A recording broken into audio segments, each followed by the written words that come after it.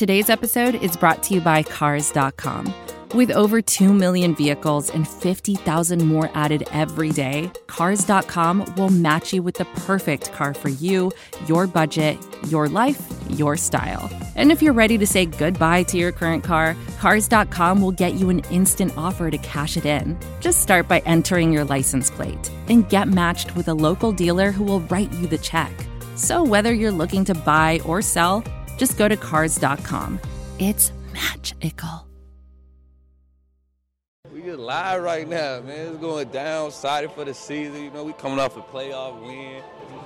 I mean, you know, we had a couple wins. Winning game 4, at least pride-wise, made me feel good because you don't ever want to get swept. I'm indifferent to him whether or not he signs it. I'll be here in Milwaukee for the next 5 years. If you ask me, can the Bucks win game 5? I'd put it at 40% confidence, yes. To think that a season is championship or bust is certainly not the way we've approached it. At this point, we don't know what's going to happen. You can get game 6. You can steal it. Championship or bust. Winning game 6 and 7. Championship or bust. I don't think they're going to win the whole series, but there is no enjoyment with this team. And we are back. Welcome, ladies and gentlemen, to episode 88 of the Brew Hoop podcast. If you hear my voice, you know this is Riley Feldman, one of your regular hosts here on the podcast. As usual, if I'm the one who's entering, usually that means Adam isn't here. Funny enough, Kyle isn't here this week either. We decided to take a break from our normal podcasting schedule in lieu of the All-Star break. Giannis won the All-Star Game MVP. Maybe we'll talk about that next week. But this week, we're bringing back a beloved series, beloved by me mostly because I'm the one who hosts it, but I hope beloved by all the listeners as well. We're bringing back the Inside the Basketblogger Studio series. This week, special guest. Been a while since we last added a couple of new staff members, and this gentleman here joining me tonight is one of the pair that we recently added. Van Fayaz, that's it. Fayaz. Van, why don't you introduce yourself to the listeners, the readers, before we get going and dive in? Yeah, thanks, man.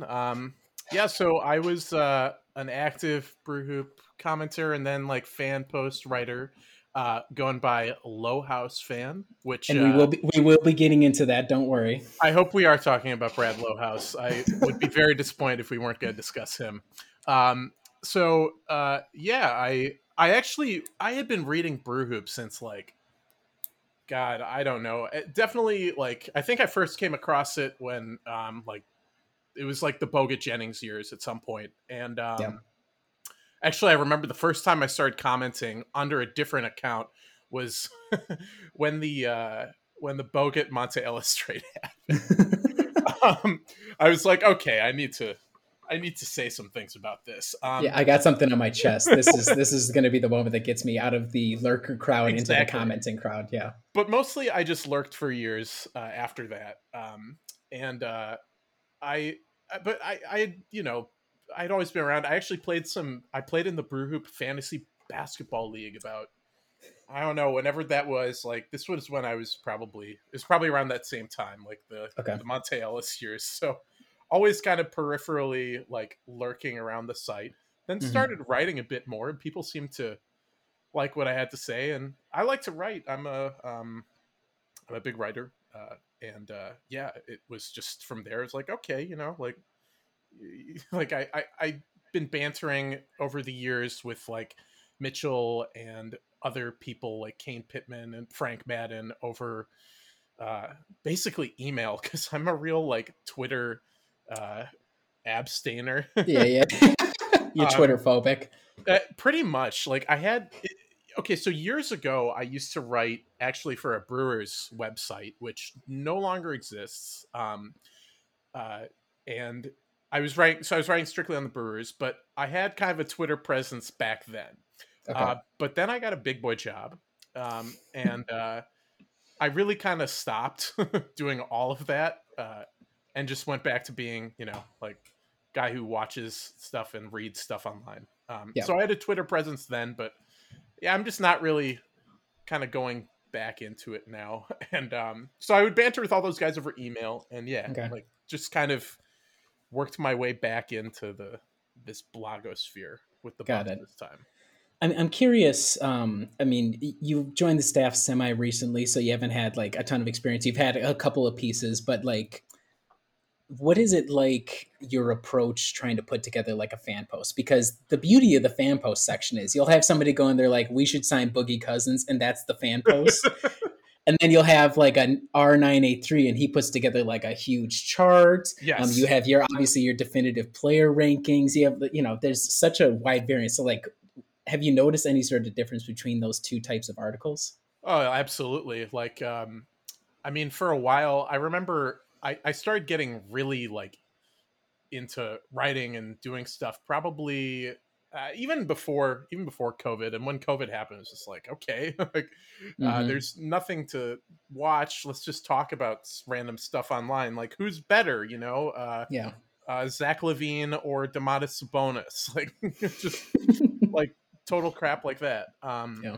But yeah, like I always tried to write him from like a kind of qualitative perspective. Like I end up writing just like long marathon posts just because I it's just easy to do. Like I Yeah. just want to get all my thoughts out there.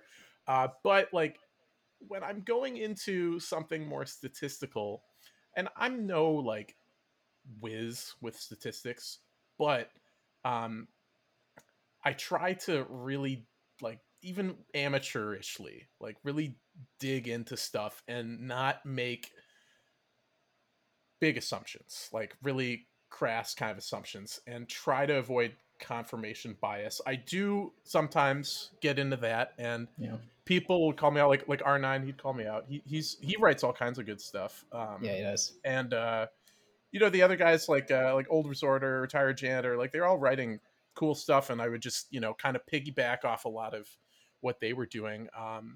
Actually, one of my favorites recently was I think he's Duhawk Steve. He wrote something that I incorporated a lot into my first fan posts for the site, which is about 3-point shooting and opposing 3-point shooting. And I have my own theories with this, and they're things I've just been working on with, like I've been thinking about these all over the years, like just looking at the numbers, especially with 3-point shooting, just like a total fascination of mine. Um, Kind of tracking the numbers and everything game by game. And I've been doing that since Bud took over.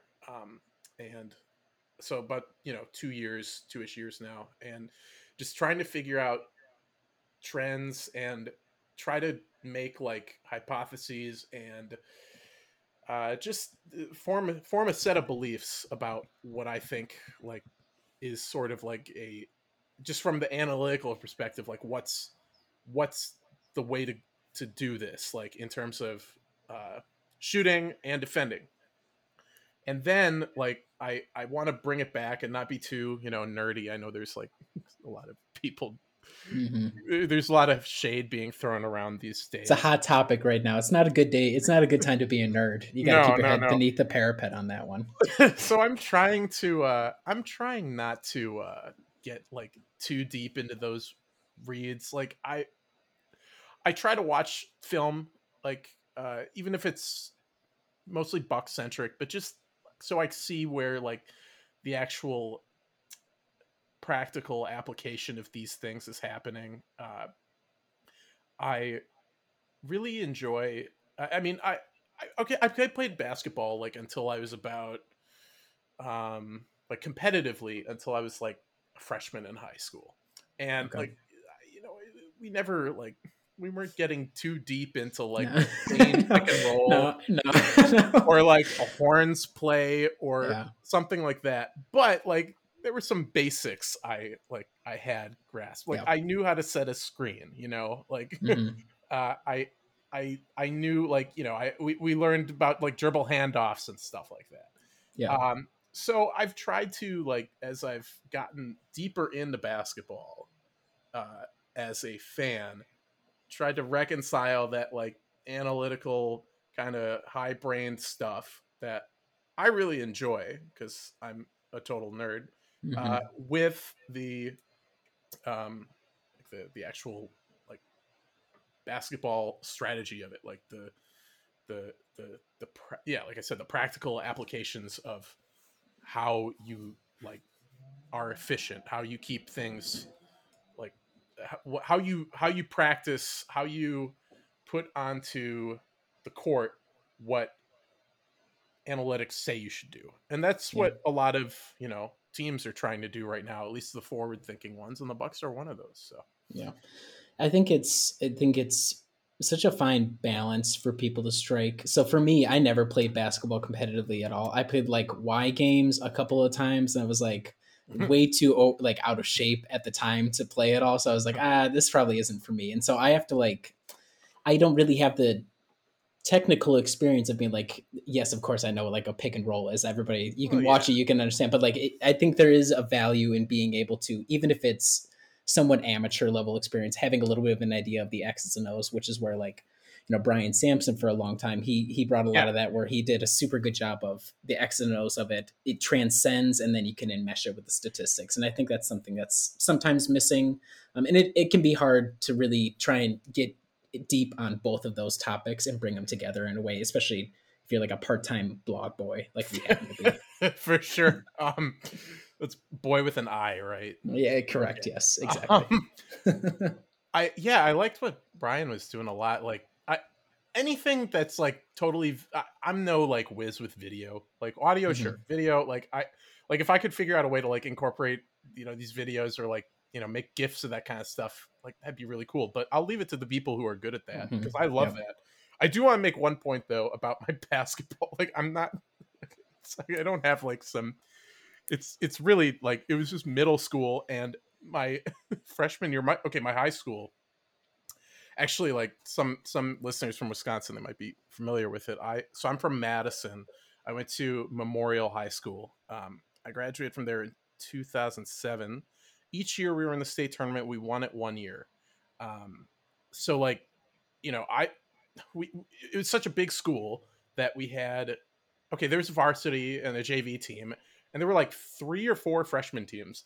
And there was like two A level teams. I wasn't even on that. I was on the C team. There were 2 C teams and like the Metro teams. We were only playing like the other high schools in town. Like I wasn't that good, but because my high school, like the basketball program was huge. I mean, Wesley Matthews went to my high school. I had a class with Wesley Matthews actually. He was 2 years ahead of me. Would you say that would you say you're a close personal friend of Wesley Matthews? Would you go that far? Absolutely. Yeah, okay. We go back. I mean, we go back to 2004. We sat next. We did sit next to each other in AP Psych. And yeah, he was like I was like a sophomore. He was a senior, but nice guy. I really liked him. He was very, very personable dude. I have a funny story about him in that class, but I don't know. That's for future. You got to save that for the future podcast. It is a good story though. I promise you it's a funny story.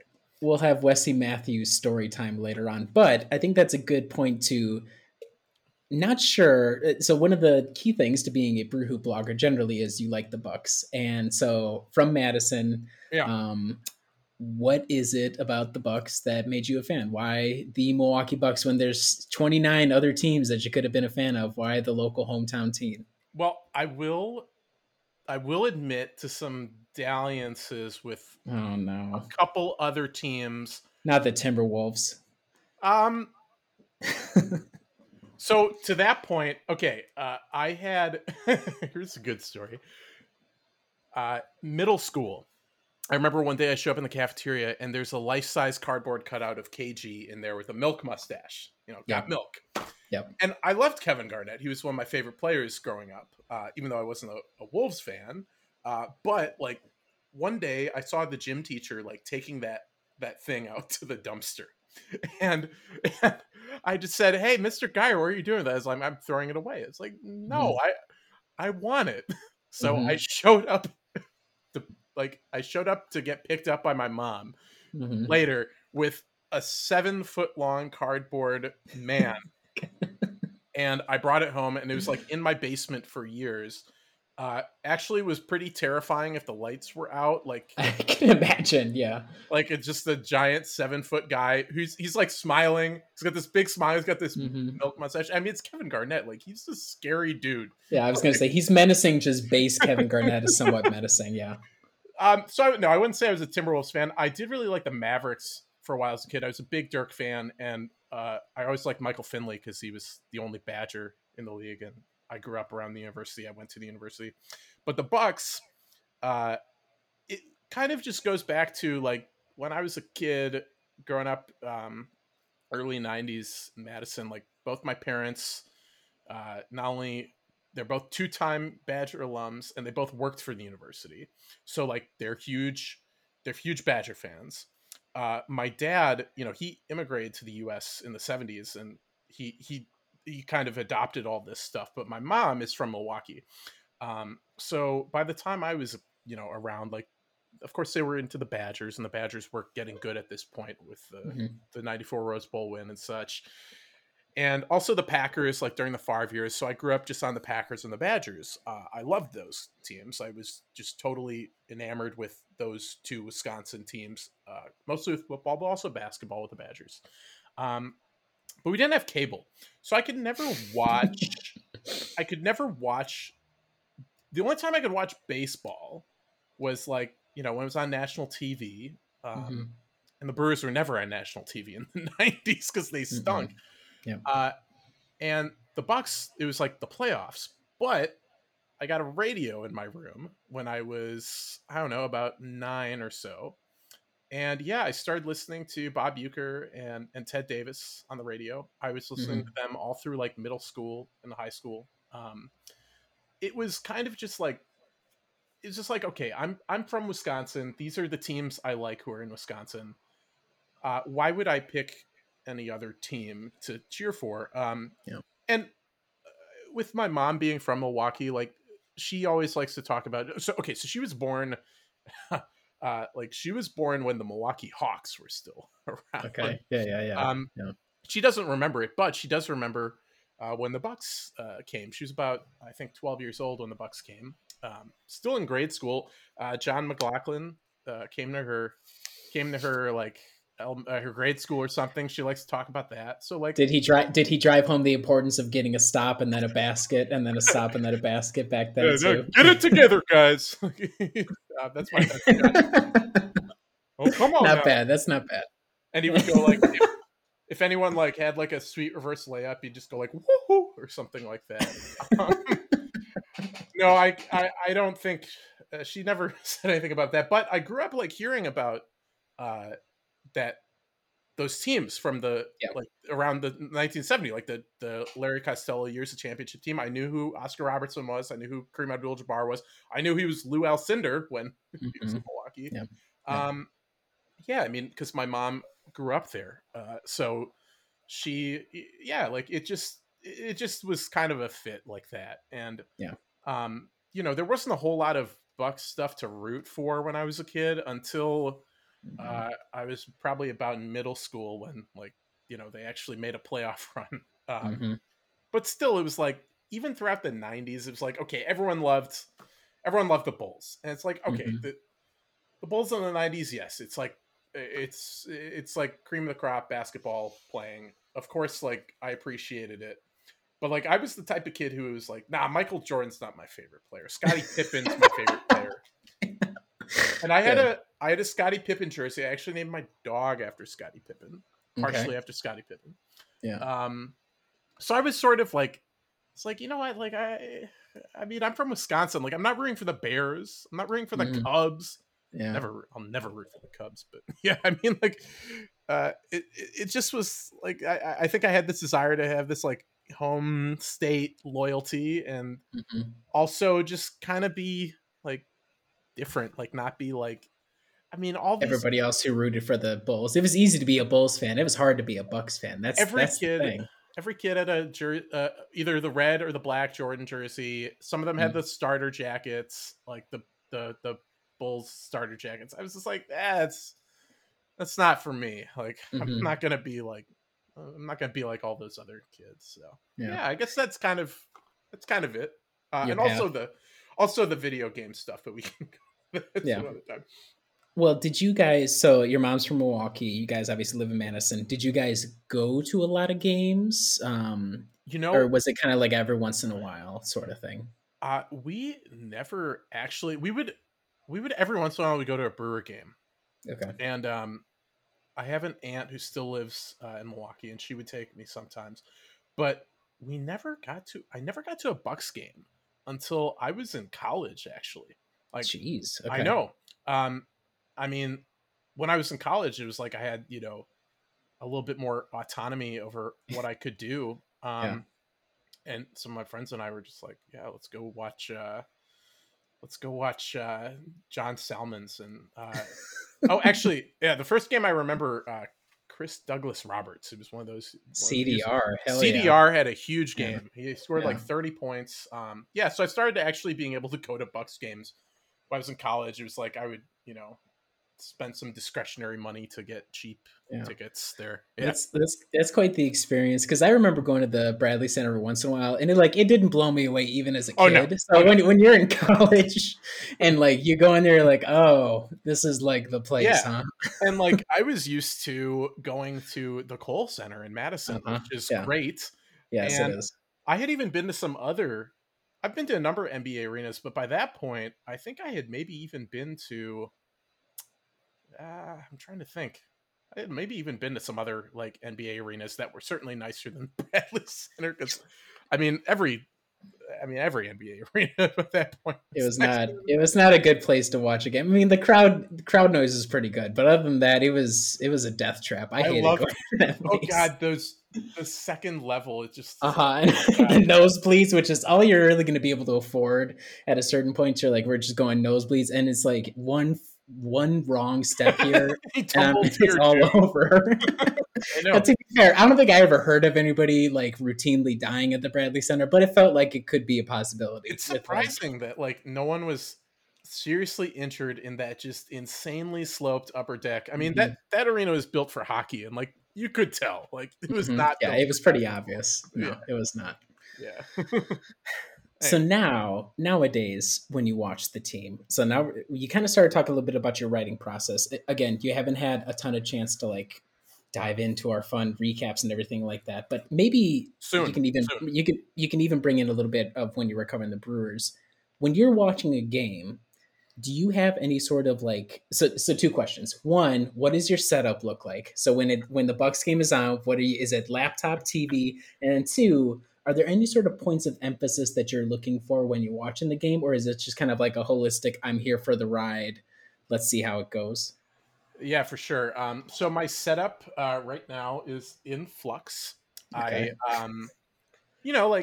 So I would always just like cast it off my laptop via Google Chromecast, and then I have my laptop around if I want to look at like some stats or a box score or something. But having some issues lately with, I would always I always would watch via Fox Sports Go. And because like my parents have a cable subscription, I just like use their login for that. Yeah. But something's up with that cable provider right now, to the point where like they're like I can't watch the Bucks right now using that, which is new as of like December. Like I was able to do it for years and years prior to that. So I think there might be something. I know there's some issues with like they got like contract dispute, or not contract, but like whoever the provider is hasn't agreed with the actual regional sports network. Right. I want to say that my internet providers, I'm guessing it's involved in that some way. Anyway, so I've just been watching them on my laptop using strictly legal sources to watch. Amen. Yep. Yo ho, yo ho. No pirate's life for us. So my setup is very Spartan right now. On the off chance that you do find something that's somewhat stable and you can make out more than grainy little things moving around the screen, is it the investment in, are you able to like look at specific things, or? Yeah, for sure. And I've found some pretty good sources for that. But yes, if anyone's, read my my drivel on the internet. I'm really big on 3-point attempts. This is just like one of those things I've been looking at over the years, and um, just like, I mean, looking through the numbers and trying to make some sense of them. But I guess it was in, let's see, in 2019, in the first year, like when they made the conference finals run, just starting to realize, and I don't think they were allowing that many threes that year. Actually, this year I think they're limiting things a lot better lately. They're limiting volume really well. But last year they really didn't. And I just remember having some conversations with friends. It's like, okay, there's the it'd been bandied about around the internet, like local and national writers talking about like, oh well, saying stuff like, oh well, an opponent can't shoot that well. Or, I don't even want to finish it. You know what I'm saying? Yeah, I know. Yeah, 4 times in 7 games, or they're just making the good, or like they're making the bad 3-point shooters shoot, stuff like that. And or like, oh, and I don't want to use the O word, but you know what I'm referring to. Yes, yeah. But as that started, like probably that first year of Bud, as people started talking about it, I'm like, I don't know about this. And I think a lot of my worst fears were realized in that Eastern Conference Finals. In fact, I looked back at a fan post I wrote before the playoffs in 2019, and I was talking about like, okay, these are the people that the Bucks need to be really worried about. And yeah, did you have Fred VanVleet circled with a bullet? You're like, look out for this dude in particular. Fred VanVleet was definitely one of them. I think. I mean, I just basically went through all the East contenders, and like I mentioned some people on like Philly, like who obviously didn't make it, but Fred VanVleet was definitely one of the guys. I don't know if there was any other Raptor I really talked about, honestly, but yeah, I guess like it was sort of at that point, it was like, okay, I don't know about this. If the strategy of your defense is to just let people just bomb away, like even if it's not like, if it's Rajon Rondo instead of someone, I don't know, Fred VanVleet. It's like how sustainable is that? And I think we saw last year that it's I mean, even in 2019, before like after they flamed out against Toronto, I was already like, I don't think this is a good idea. And I think last year in the bubble, especially against Miami, really confirmed that, because they did give up all throughout last year, even when they were just totally rolling. I was thinking like when they were winning 18 straight games, I was just thinking like, they give up a lot of threes. Like they are demolishing teams and they're beating teams that are shooting tons and tons of threes, and they're shooting pretty well. Like they're shooting, like a decent clip, a decent percentage, and just a lot of attempts. This is something I think could bite them at some point. And I mean, this year there's been a lot of like regression to the mean among defenses. Like last year, the best defenses, Milwaukee, Toronto, Miami, were giving up tons and tons of threes. And it didn't really, the percentage, wasn't really that big a deal because that's something that's harder to control. But you can more easily control how many that an opponent attempts. But then, like this year, that has flipped on its head, and the best defenses right now are just keying in on the 3 ball. Like they're not. I mean, the percentages are low, but also like the attempts are very low for these opponents too. I think that just underscores how volatile it is. Like how 1 year it can be this and 1 year it can be that. But I look at championship teams, and they aren't, by and large, they're not giving up tons and tons of 3-point attempts. So that's like the main thing I look at. If the Bucks hold their opponent within a few attempts of their season average. That I generally think is very good. Yeah.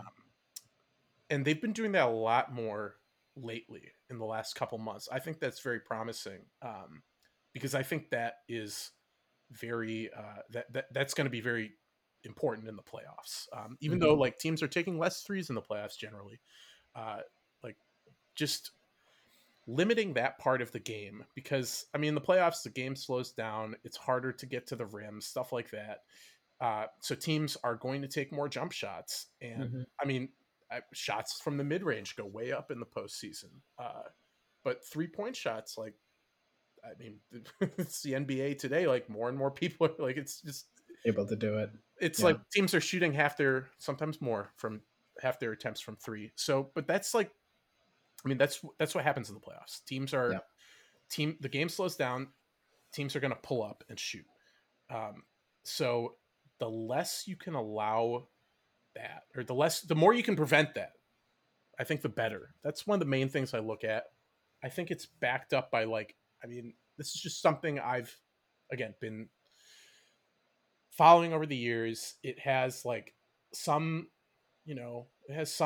backing, like statistically, especially this year. It's variable. It's a little too early to draw like sweeping conclusions, like definitively say like to win, like you need to do this.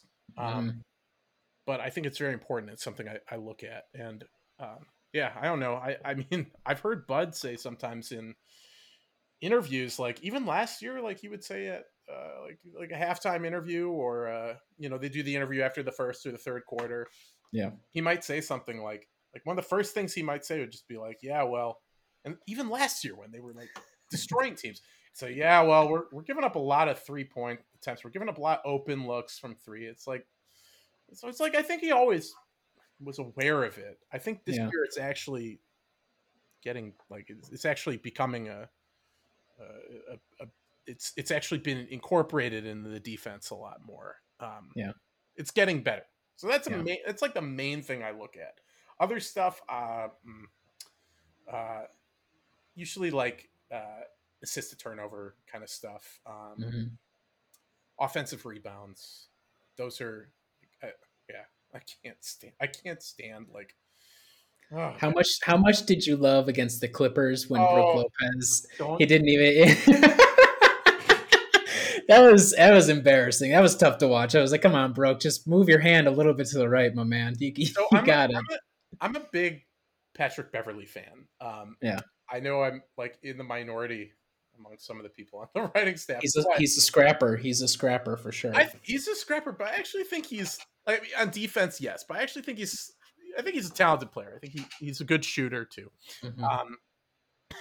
But yeah, it was just like that. I mean, because they were up, I think 10 at that point, and then he got 2 offensive rebounds to the one possession, and then all of a sudden, like a minute, not even a minute later, it's like a 2-point game or something. These kinds of things, I mean, like offensive rebounds can be if you get an offensive rebound and you hit a 3 off that is demoralizing. That can totally change the outcome of a game. Like even if that happens like in the third quarter, which was when it did. Yes, sequence with Pat Beverley and Brook Lopez was happening. Like God, I feel like I have nightmares about Bucks, like some Bucks opponent just grabbing it's a shot that just caroms off the rim way out to like the top of the free throw line. Someone grabs it and immediately finds the open shooter, hits a 3. It's just like, God, that's just brutal. Anyway, that's a brutal sequence. So I think this is a good transition point real quick here. So we're not going to talk too much about this year's team, right? I mean, they'll kind of come up, but I want your opinion. Favorite non-Giannis Buck and least favorite Buck of this year. Who would you say are the 2 guys who are getting those awards from you halfway through the season? It's an appropriate time for those awards to be doled out. Sure. It's interesting. The last few years, I really like. I especially like in 2019, when they almost made the finals. I loved everybody on the team. And even last year too, like I was big, George Hill guy. I was very sad to see him leave. I have a George Hill jersey over in that closet. I like, Wesley Matthews. Obviously, you already have the personal connection with I him don't last need year. that would be too weird. But this year it's different. So okay. Let me just. All right. This is embarrassing. You can pull up the roster if you need to. I need That's to all right. pull up the roster just because, like, I don't want to forget anybody. How mad will you be if I say Diakite? You heard it here first, folks. The first podcast attendee to go for this. Not gonna say it. Not gonna do it. Okay, favorite non Giannis player. I mean, maybe Giannis isn't even your favorite player. That would be a hell of a zag if that's to go for it. I mean, maybe Diakite is my favorite player. That's true. I've always been a big Brook Lopez guy. He's getting a little bit of the shaft this year, but I'm not gonna go with him. And actually, I'm gonna go with Drew Holiday because, like, oh my God, there have been some games. Oh gosh, I can't remember which game it was, but he just had this like absolutely perfect quarter, like where it was like you saw everything that he was brought in to do, that especially things that Eric Bledsoe couldn't do. I think Drew Holiday's a great player. I think he's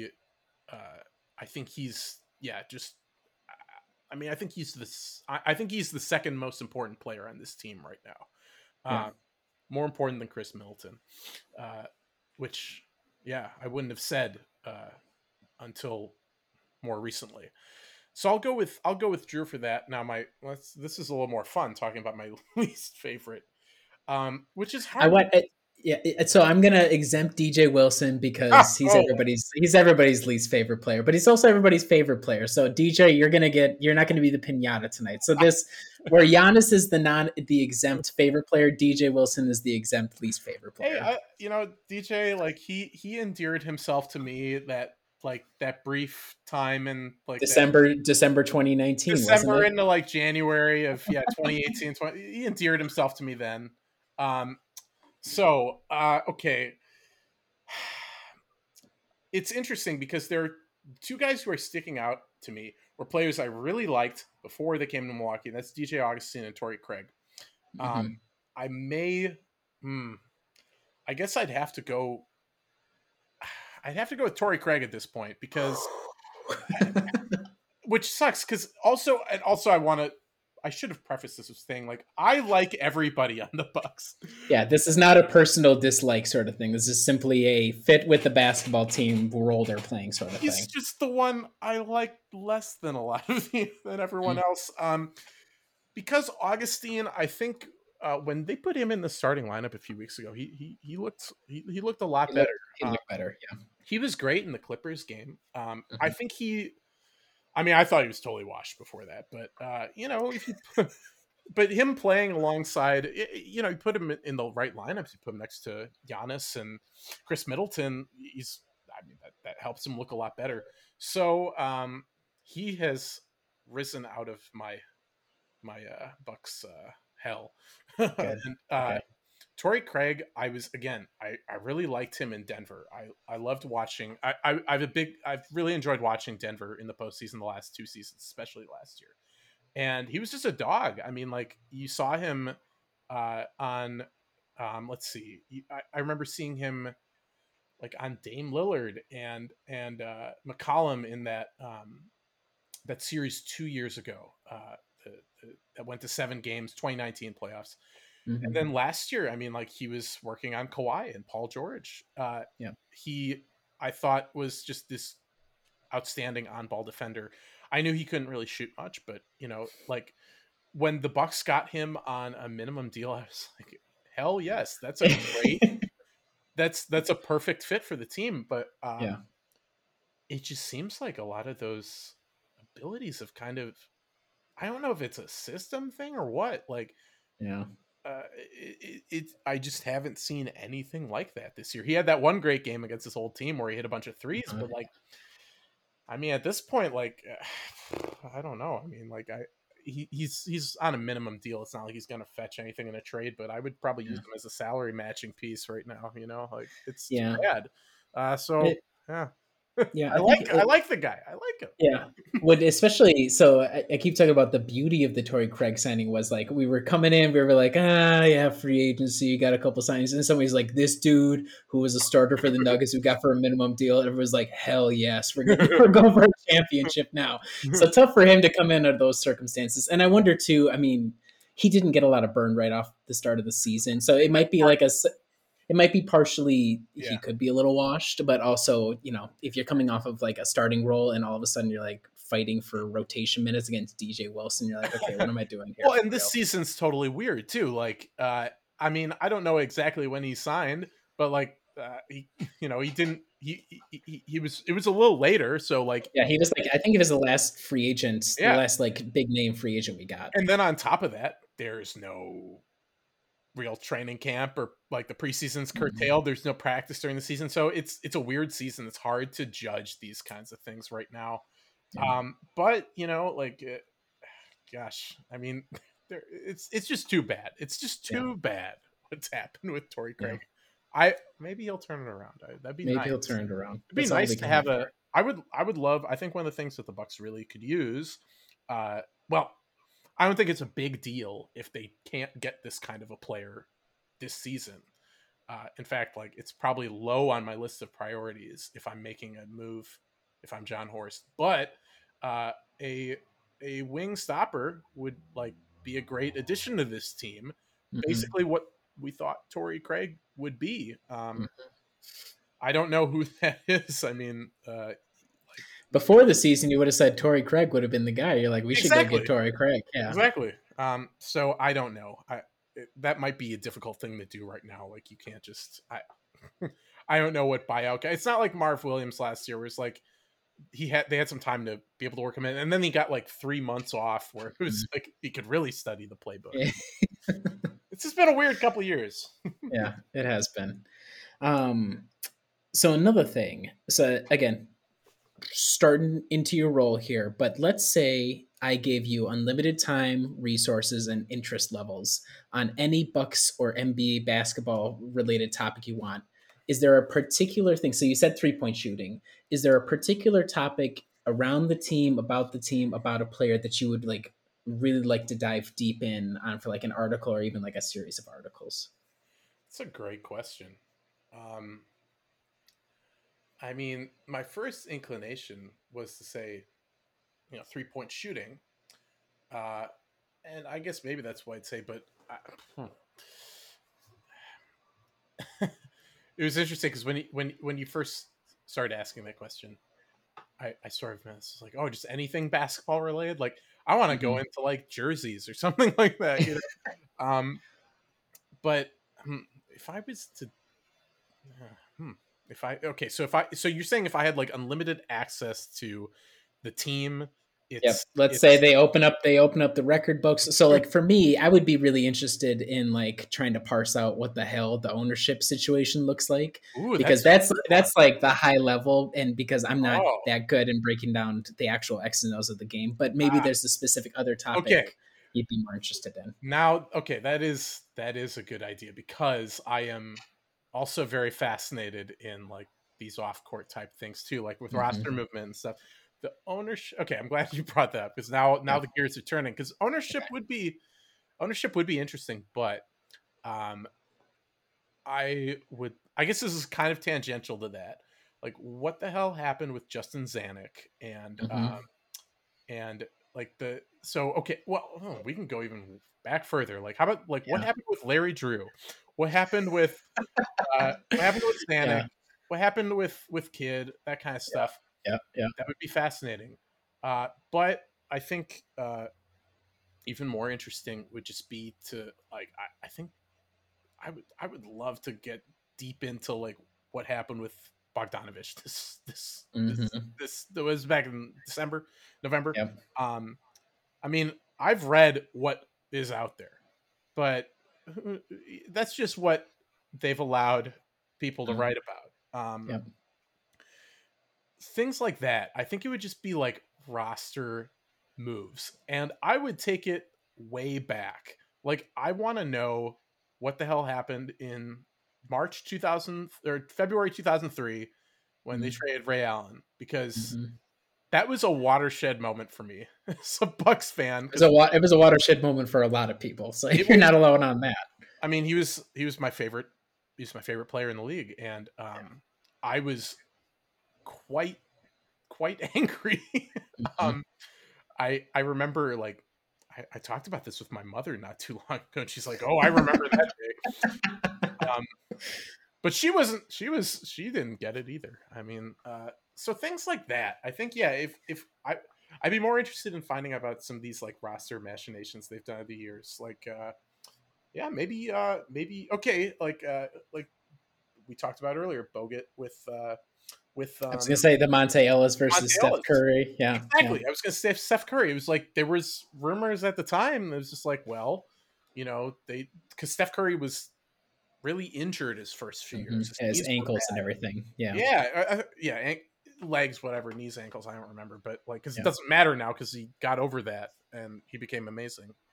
Things like that, because I remember even at the time being like, ooh, Steph Curry, that'd be pretty cool, like, instead of Monte Ellis. And at the time, like, you kind of saw Monte Ellis, like, as insane as this is to say, and 9 years later, you thought that, like, he was the better player. At least in a vacuum at that time. Like, I mean, and for a team with the win now mandate, that era of the Bucks, I mean, that was everything. Classic. So it was like, Monte Ellis, of course, we have to have him. Come on, classic move.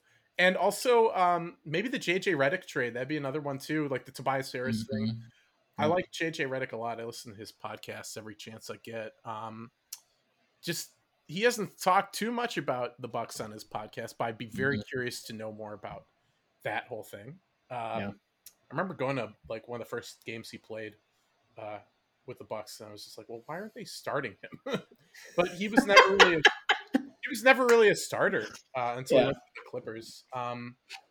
Also, another guy whose podcast I was listening to earlier, Richard Jefferson, like, he played for the Bucks for a year, and he had a great season for the Bucks. But like, he's the only Buck who I have his jersey, and it's a discount. It's straight out of somewhere in China, I'm sure, but it's the only Bucks jersey that I own is a Richard Jefferson jersey. RJ was great, and I always thought he was a very underrated player, and I was quite pleased when the Bucks got him.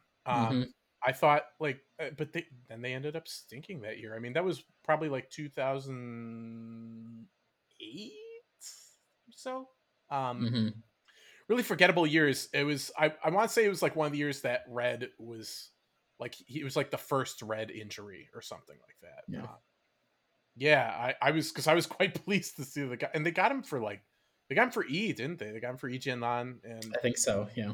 And it's just like, but also like RJ, I'm sure, did not want to be in Milwaukee that year. He's another guy who hasn't really talked much about his wonderful time spent with the Bucks. I think a lot of former players, don't really want to talk about their years in Milwaukee from, like, 2003 or so to like 2015 or whatever. Just because it, like, probably wasn't good. And I mean, and I don't blame them. Maybe, I don't know why they're not more open about it, because it seems like it would be like they'd be like very easy punching. Easy stories, yes. Easy punching figure. I don't know. No, I like your idea of doing the transactions, though, because there's so much so like you said with the Bogdanovich trade, that's like what they've been allowed to write or whatever. And there's so much about like players and the way that we identify with them or the way that they're presented to the public, where it's everything that goes down is all kind of like smoke and mirrors in the back room, and we just get whatever the end result is. Like, okay, cool. And sometimes you'll get like a Zach Lowe story about like how Zach LaVine went from blah, blah, blah to full starter. And like, they'll have like a little bit of a deeper story where it's like kind of positive spin for everybody involved. Yes. But I think I can only imagine the amount of deals they'd either fall apart or like they're just mold or like the guys that you swap in or out to like, okay, hell, we need to make this match, so throw this guy in or whatever. So I would be curious about that too, just on a day-to-day functional basis for these front offices. Yeah. I mean, that's the only thing I'm really like I mentioned like some of very notable trades that have happened, but there's got to be way more that just like didn't happen that would be fascinating, or even like some of the really like how about like oh boy. How about the Grievous Vasquez trade? Like, oh god, like to be in that like a fly on that wall.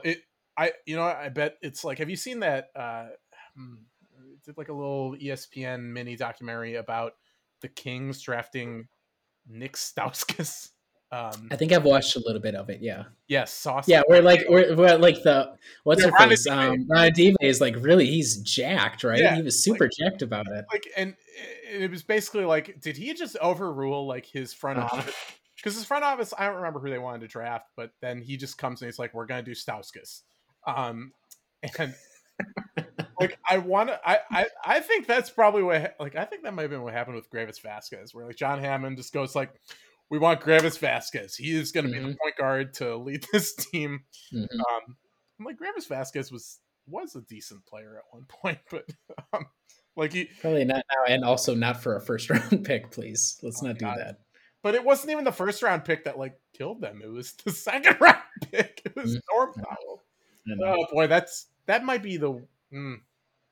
It's like it's hard. John Hammond had some bangers for sure. When it comes to bad trades, he had some straight bangers. I just want to say, I think John Hammond was an average GM. He had he not drafted Giannis, he would have been a bad GM. But he was an average GM who mostly made some good trades, like John Salmons. That was when he acquired John Salmons. Like he made some good moves like that, but yeah, like he was just average. He was very average. I don't think he was terrible like some people do. I definitely don't think he was good, but yeah, I think that's how I feel about a lot of executives. I just look at some of them and just like, they're just like average. People think they're terrible, but like they've done some good things. Well, and there's so much.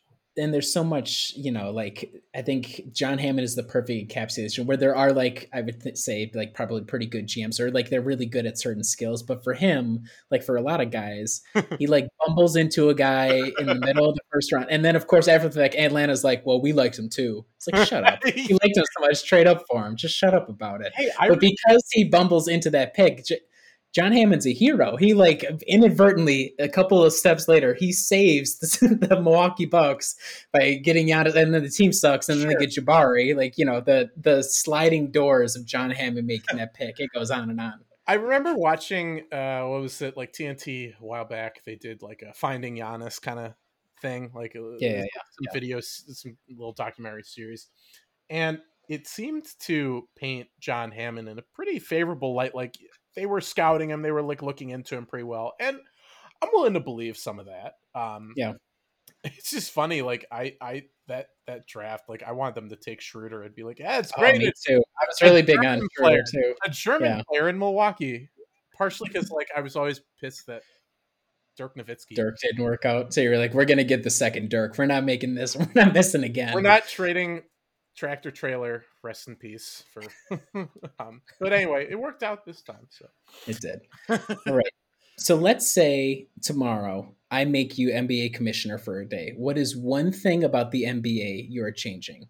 And this, again, I like the wide on these sorts of questions. I think it's instructive if we do the wide lens. You could do an on-court change, like about how the game actually, it could be reffing, it could be a specific like layout of the court, or it could even be wider out, like a media thing. What one thing about the change would you like to change? I have a lot of like big picture ideas, like 30,000 feet, but I'll start with an on-court one that just like, let's talk about charges. Like I would totally revamp like what, like I would totally revamp the rules. I don't know about any specifics, but like I hate when a player, this happened in a game not too long ago, just slides in from over on the like, he's like over in like almost on the baseline.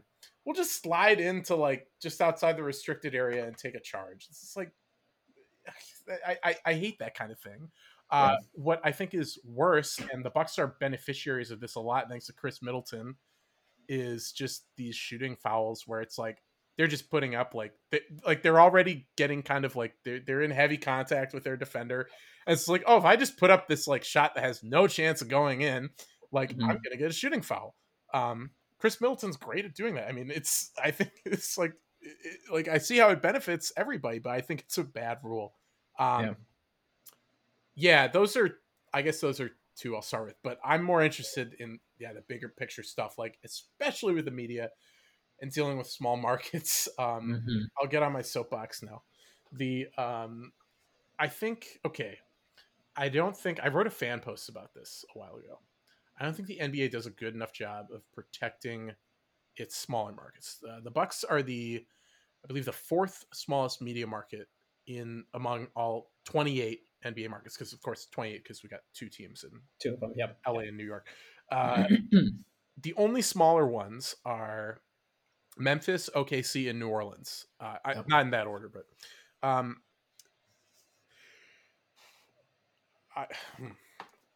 you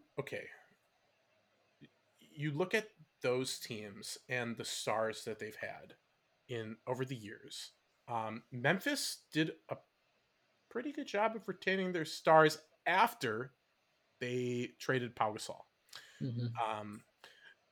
New Orleans, of course, with Anthony Davis. We don't need to go into that. Oklahoma City, like Kevin Durant. I mean, it even before, like you could even say like the James Harden thing had a little bit to do with the market size. Not that it is incumbent upon players to want to play in these places necessarily. But I think it's pretty clear to me that like some players do not respect teams that are in these markets, no matter how good they play. Like Donovan Mitchell and Rudy Gobert. We just had it a couple of days ago. Yeah, have been they've been like complaining about how they don't get the respect from the refs because they're the Utah Jazz, and it's just like, yeah, I mean that's kind of what I think. And it doesn't matter how well a team is run. The Utah Jazz are one of the best run small market teams in the league. They and like they have been run so much better than the Lakers in the last 10 years. I mean, the Spurs are like the gold standard. But the Thunder, the Blazers, even I would say, and like I guess those are the main ones I guess I point to among like smaller market teams and how well they do. But it does not matter how well these teams are run to NBA players. They will still be more interested in like the Brooklyn Nets, who totally destroyed themselves, or the Lakers because of the market or because of the history. And I would like to address that somehow. I mean, there's stuff with tampering. I think, one thing I would do is I totally overhaul like what constitutes tampering, because like it's not tampering. It's a little too gray area-ish right now. It's not tampering if you say we're gonna re-sign our player to a supermax contract. That's not tampering. Like he's on your team. But I think it's just not good for the league when players are just saying like, I want to be traded to these places. Like even when it's James Harden going from a flagship market like Houston, I don't think it's necessarily good. I mean, I'm the type of person who would side with labor in a lot of these kinds of disputes, but the players have a lot of power right now. The players maybe should have more power, but I don't know if they should have this much power. It's like, okay, maybe right now we're at like, like let's say we're at 65-35 players. Like you get that more towards like, 55-45 or something like that. I mean, I just don't think, I don't, but I also don't want to begrudge a player for like, not wanting to be with a team that's terribly run. Yeah. Like who was it? I want to say it might have been, no, it's Draymond Green who was saying like about Devin Booker last year. Like Devin Booker should get out of Phoenix. And look, Yeah. the Suns were, I mean, terribly run. They had Not good. Not they had good. a Yeah. they had a freaking goat like hmm shit all over. Can I say that? Can I say Yeah. Yeah. It's fine. You're good. goat shit all over their GM office? Like that kind of thing. Um, it's like, okay, yeah, like the Suns, yeah, it's bad to play for them. hmm But for someone, it's sort of like, okay, Draymond Green is part of the like NBA kind of bourgeoisie, Yeah. right? Yeah. Like Yeah. he's from this big market which a has like just exceptional management and ownership. Like what they've done in Golden State in the last several years, like it's very good. Um, for him to say that kind of thing, that's really, I think, terrible optics. hmm And like, even if it's true to an extent, it's like Devin Booker means a lot to Phoenix. Devin Booker, I think it's nice now that like, you know, people are saying like he's one of the most disrespected players in the league. It's like, yeah, he has been. He's finally getting his due, I think. But like, there are a lot of these players, like Zach LaVine's a good example, who I've always thought were just like really, really fine players. Bradley Beal gets some of this too. They're playing for shit teams, but they are good players, and Yeah. they don't necessarily, but so they deserve the credit. Like, and actually, like, I thought even Vucevic this year, who like is playing for a bad team right now, like the dude is a deserving all-star. hmm I hmm mean, he's having an amazing season. He's averaging like 24 points a game on like 40% three-point shooting. He's great. I really like Vucevic. Vucevic, I always screw up that name. Yeah, like these players deserve their due, even if they're playing for like a poorly run organization. And we shouldn't just say like, oh, you know, like Anthony Davis, he kicks ass, but like he's in New Orleans, like wasting Yeah. away. Like, Yeah. I think what's better is to maybe a way to do that is just to hold some of these teams to higher standards. Like the New Orleans Pelicans with Dell Demps, and they were not well run. Mhm. I mean, I don't know exactly what you do. Like you just say like, all right, we're firing your GM and we're giving you. For you. Yeah. I that's the main thing I would do is just, and I would also do it from the media perspective. It's just like, okay, like the 4-letter network, right? hmm hmm um, the way they cover the big markets and compared to, and even just, okay, there's like 10 huge markets. There are 10 huge markets at the top. We've got LA, New York, Chicago, Philadelphia, Miami, who when you factor in all their area of like West Palm Beach and Fort Lauderdale, it's a very big area. Yeah. Dallas, Houston, Philadelphia, Bay Area. That's a good kind of Good number of them. Boston. Yeah. Boston. These Yep. are the teams that, like, you know, get the focus from the major networks, and there's a reason for that. It's because there are more people in these places. But I think I think they should really re-examine how they're covering those places, because like outside of maybe the Knicks, who it's just been kind of fun to make fun of for a few years because they were just total circus. Yeah. I don't think, like, outside of that brief period where like Magic Johnson quit the Lakers, like there was not enough people talking about how terribly that team was run. hmm No one's been talking about, until more recently, how it's like, okay, you know, Danny Ainge maybe isn't that good of a GM, hmm or Daryl Morey in Houston. I don't think Daryl Morey is actually that good of a GM, and I don't think what they didn't like. I think Houston, like in the James Harden, was just kind of like, I think was extremely overrated, and I don't hmm think what they were doing was very good. But like the narrative on all these people and all these markets is like is much better than it actually is. Yeah.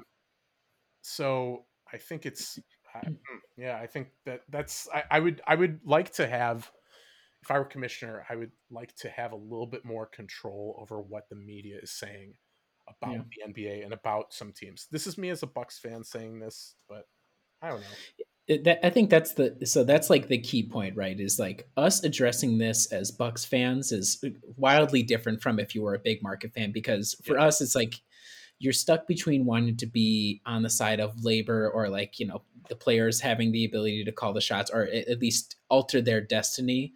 But a lot of the times that comes, I don't feel all that bad for Robert Sarver if he loses Devin Booker, but I do feel bad for the other suffering small market fans where it's like, well, they didn't do anything to have this brought down upon them. And that's the contrasting things that you have to work against, that I'm not sure how you thread that needle. Well, I mean, what worked for the Clippers was having a racist piece of shit owner who Adam Silver could just be like, all right, you're out. You're Catch out. You later. Yeah. And, we're gonna. I mean, Sterling made a lot of money off that, unfortunately. But it's like, we are going to take the team from you and make someone else buy it. I mean, like, that would be a great thing for some places. Obviously, obviously, like the New York Knicks, that'd be great. But also, like the Sacramento Kings, it might be really good for. Like, what if that had happened with? That's something that could have happened with the Bucks. Like it happened with New Orleans too. Like I believe the NBA bought the New Orleans. They were probably the Hornets then. I believe they actually controlled them for a time. Yeah, they did. And then they sold them to the Benson dude from the Saints. That can be really hairy. But like, I think it would be, I mean, like, teams or ownership who's way more concerned about, their pocketbooks than like actually fielding a good product. Like that, like, because you don't have to, I mean, money is like the main driving, it's the main driving factor for these owners. It does not matter necessarily how well the team does. Like, the Knicks are the most valuable franchise in the NBA. They've been terrible for years. That's like but the owners are still rolling in the dough. It's winning is not profitable, but I think like you can still be profitable and put a like compelling product on the floor that fans are going to be pleased with. And I think that's really important, especially in small markets. Milwaukee's a great example, because had the Bucks not been have not had this renaissance in the last several years, like, like things look very different. They do. Yeah. Anyway, it's a tough spot. Yeah. I don't know how you solve it, but it's nice to have billionaire owners. LED, we love you guys. Just so you know. Thanks for being here. That's how you solve it. Just throw money at it. That's how you solve it. Yeah, exactly. All right. I got 2 more Bucks related questions, and then we'll transition to a couple more personal related ones. So would you say you are a Badger fan as well? Yes. Okay. An alum and a Madison native. Yeah. Okay. So then here are the 2 options: Bucks championship or Badgers championship in basketball. Which one do you go for? I knew you'd say this. When you were about to, when you mentioned, we started in that question, like, he's going to ask me about this. So I'll answer it this way. This is what I feel like, of all the teams I care about, this is like my priority level in terms of who I want to win what. Number 1. So this will answer your question. Okay. Number 1 is the Brewers winning a World Series. Like, that, I think that has long been very important to me. And it's maybe right now I want the Bucks to win a championship more. I think I do, and it's very close, but the Bucks do have a ring. The Brewers don't. Was baseball your first love as a professional sport? It's interesting. I think actually, like, football was my first love. Okay. All right. Football is now like, like my ex-wife. Yeah. Like, baseball was kind of like my true love, maybe. Like, baseball was like the girl next door who, like, we had maybe we'll always have that connection, Yeah. There have been times in my life where baseball has been very, very good to me. Mm-hmm. um, but like I think basketball. I've always loved basketball. Like basketball might be like basketball's the girl I met in college or grad school or whatever. Who's like, this is the woman I want to marry. Yeah. That kind of thing. So yeah, that if that answers your question. So Okay, got it. I guess I would pick the if we're talking basketball, Mm-hmm. I would pick the Bucks winning a championship over the Badgers. The Badgers did win a national championship in 1941, I believe. Okay, like, so during the war, so we're still going back to.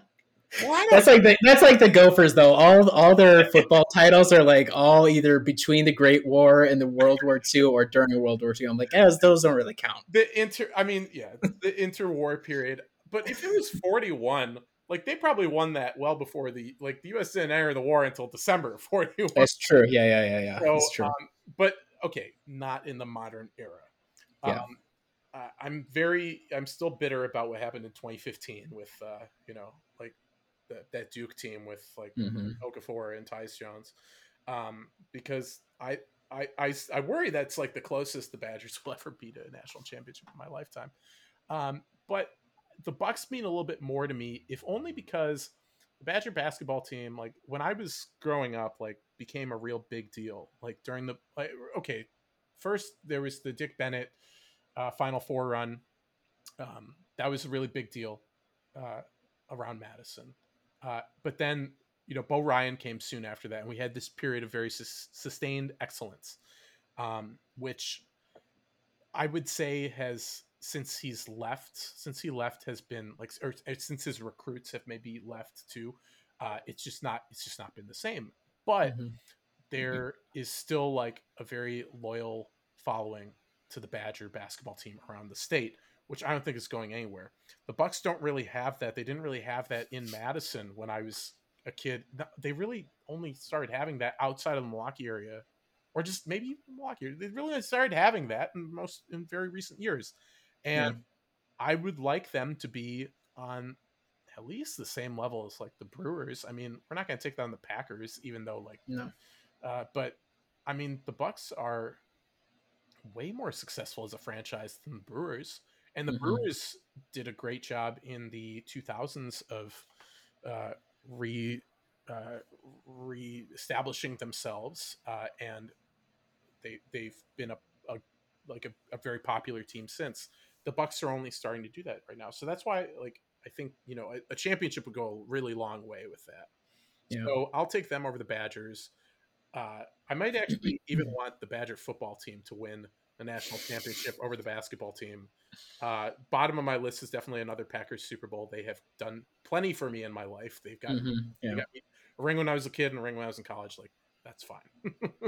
That's the thing. That's the one thing about Packers fans is like you guys can't talk about suffering, man. I was a Packers fan growing up. I really don't follow football anymore, but me either. The constant woe is me. It's like, come on, man. There's like so many more more deserving teams in the state that you could definitely feel worse for. I can't stand it. It's like, you know what? Yeah, the Packers blew it in the NFC Championship again. Like, the Packers have had like some of the best quarterbacks of all time for the last 25 years. Well, 20. Well, that's like 30 years almost. Yeah, 30 years at this point. Yeah.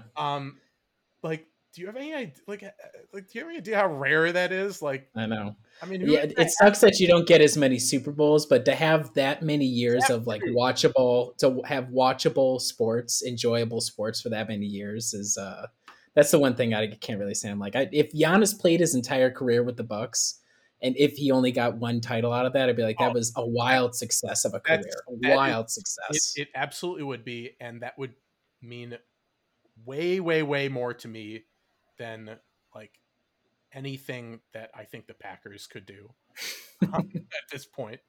At this point, anyway. Yeah.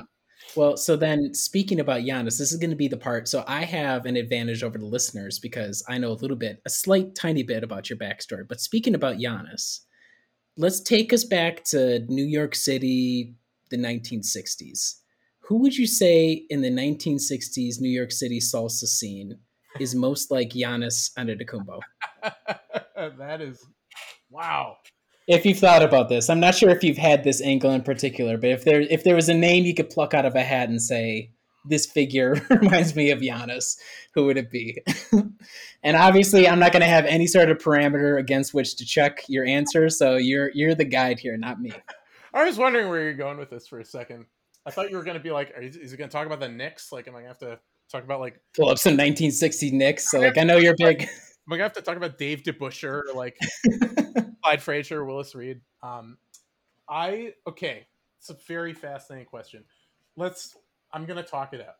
Giannis was an immigrant. This is very relevant to what was going on at that time. From, let's say, okay, he was an immigrant from a place that is not renowned for basketball. Mm-hmm. And he was an unknown, just total unknown quantity who developed into a star. Yeah. Those are good ways to describe Giannis that I think are relevant to this question you've asked me. Yeah. There's one particular guy, this trombone player named Jose Rodriguez. Okay. He was the first one who came to mind, but because he is, I think he was Dominican by ancestry, but he came to the U.S. from Brazil, and that's not like, I mean, it's Afro-Latin music, but it's they have totally different traditions in Brazil, and he came into playing what became salsa in the 60s, and became one of the great trombone players for a number of years. But I don't think it's a perfect comparison because he was never like a star. He was a great sideman. He, like if you compared his role in bands to like a current Buck player, I would say it's like, it'd be like Bryn Forbes or okay. Okay, an effective role player. Yeah. So that's tough. Like someone who is a star who kind of came from I guess, you know what? I'll go with the kind of easy answer for me. Someone who came from a background you would not associate with the field that they became excellent in and became a star. I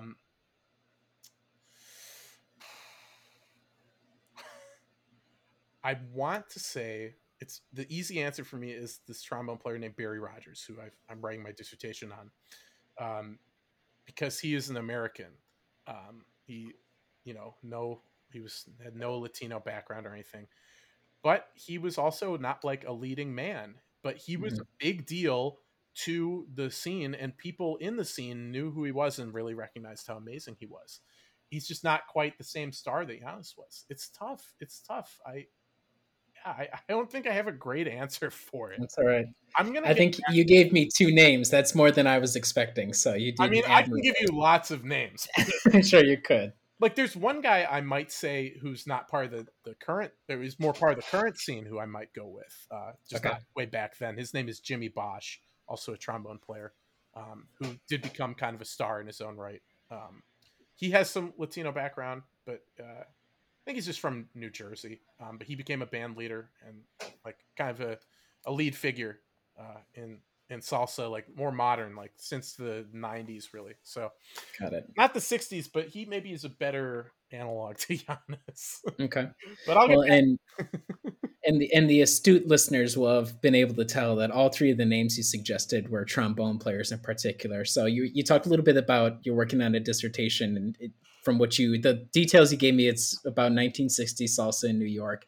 What I'm curious about is why. So it should explain. You play the trombone, and so maybe you could give the listeners a little bit of a background of why the trombone and the places and faces trombone has taken you to be able to see. Yeah, sure. Okay, trombone was just like kind of suggested to me, like given to me. I had always played, like I've got some. I had some musicians in my family. One who's a professional who I really looked up to, who got me started from a young age, but I never really had my, I always knew I liked it, but I didn't consider it as being something I could do. even though I really was interested about it until my band teacher back in when I was a teenager, I guess, yeah, 20 some years ago now, was just like, hey, you should play the trombone. And at the time I was just like, yeah, I would like to learn a new instrument. Funny story, I was actually thinking, like, I was thinking about, like, oh, it'd be fun to learn a new instrument. Like, this is like 14-year-old me or whatever. And I was thinking, I don't know if I've ever told another soul this, but now it's out there for the public. Now it's going to be multiple souls, many numbers of souls. I hope so. Yeah, I was actually thinking, like, it'd be cool to learn to play the bagpipes. Can you believe that? It's so good that I didn't follow through with that. That would be a unique field for sure. That's a hard road to hoe for sure, that you'd have to be carving out. At some point, like at that age, I hadn't quite developed that, I guess, that taste, like those the auditory centers of my brain were not well developed enough to figure out how awful the bagpipes sound. No offense to any bagpipers listening, I'm just not a fan of your instrument. Yeah. So the trombone was suggested to me, and I just took to it very naturally. So flash forward, I started college not studying music, but then I decided, it's like, I like this too much. I've got to do this. I wanted to become a band teacher. And I realized, like, okay, I like playing a lot, but what I would really like to teach is university level.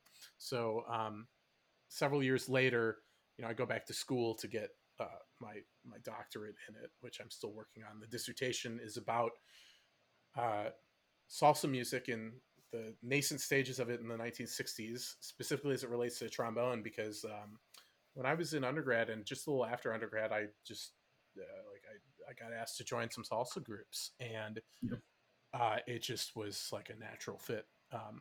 I've played a lot of different styles of music. Like, I mean, in school, like, I've played in orchestras. I've played in like the jazz groups in school, like, because you mostly are doing that in music schools these days. But done some of that on, like, as a professional too. But a lot of my professional experience, I've done a lot of it in Latin, even more of it though actually in blues and R&B. I was a member prior to the pandemic of a band of some renown from Wisconsin, which played about 150 shows a year, primarily in the summer months. Like, we were in the upper Midwest, Wisconsin, Minnesota, Illinois, Michigan. In the other times of the year, we would go further out. We would usually do, like an East Coast thing in the, like, November, December, somewhere in there. We would, in the colder months like February, we'd have a nice trip down to the Caribbean and Florida. So I've been, I've traveled all over the country and world playing trombone, and that's quite the path. That's quite the path to go from your teacher suggesting it to you to suddenly you're touring with it. That's amazing, I think. I'll tell you what, the bagpipes never would have done this for me. You would have had to do it. It would have been a lot of Irish festivals, a lot of Irish fests around the world. I would have flamed out. I would have just like flamed out, and I would have just become like an accountant or something. Well, was trombone the first instrument you had played, or did you play something else previously? I started out playing, my first instrument I ever played, even before the piano, was an electric bass, because my uncle was a professional bass player. He played with, people from Milwaukee might be familiar with a singer named Willie Porter, who is still around. He was more popular in the 90s, but my uncle was his bass player for about 20 some years. So yeah, he was just like kind of the cool young uncle who I wanted to be like. So I started playing the bass. Yeah. I started that when in school, that became, I took some piano lessons too. In school, that became the cello and also the upright bass, like the big one. But that really served me well when the trombone was suggested to me, because like it really, those skills I had developed really translated well onto the trombone. So yeah. And did you have any, like, you don't have to name any teachers, but did you have like good teachers along the way as well who pushed, like, obviously the guy who suggested it to you to go for the trombone, I'd give them a shout out, but sure. Yeah, I mean, Mr. Ulrich, Paul Ulrich, my band teacher in high school, was the one that suggested. He just passed away. Let's see, It was like late 2019. So big shout out to Mr. U upstairs. After that, I had some great teachers. I did my master's out at USC in California, in Los Angeles.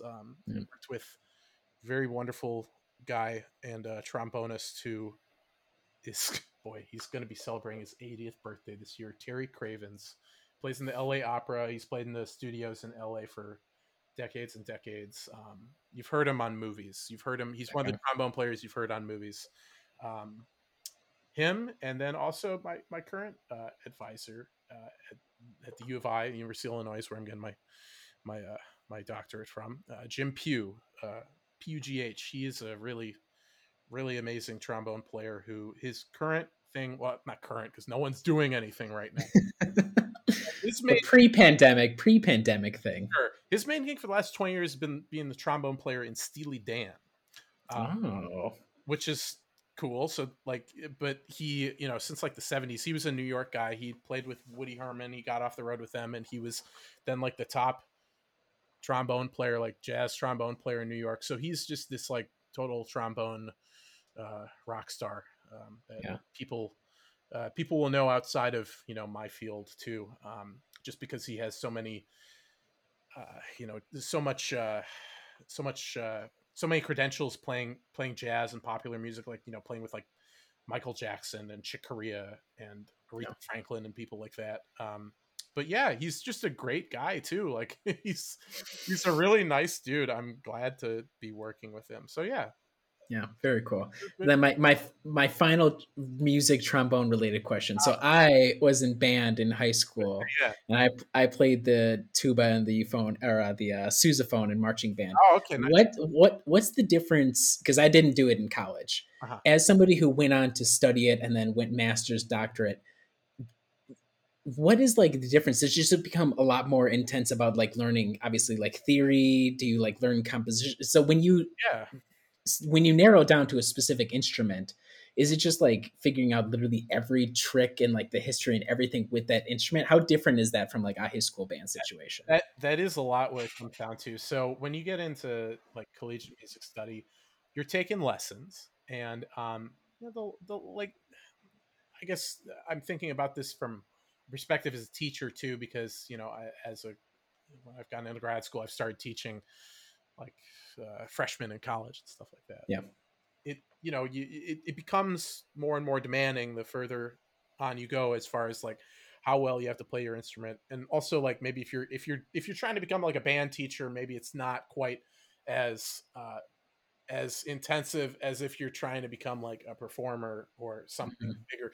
Then like it gets really focused. So lessons are a big part of that. You also you're playing in ensembles. Like I was at UW, I played in the wind ensemble there in the orchestra.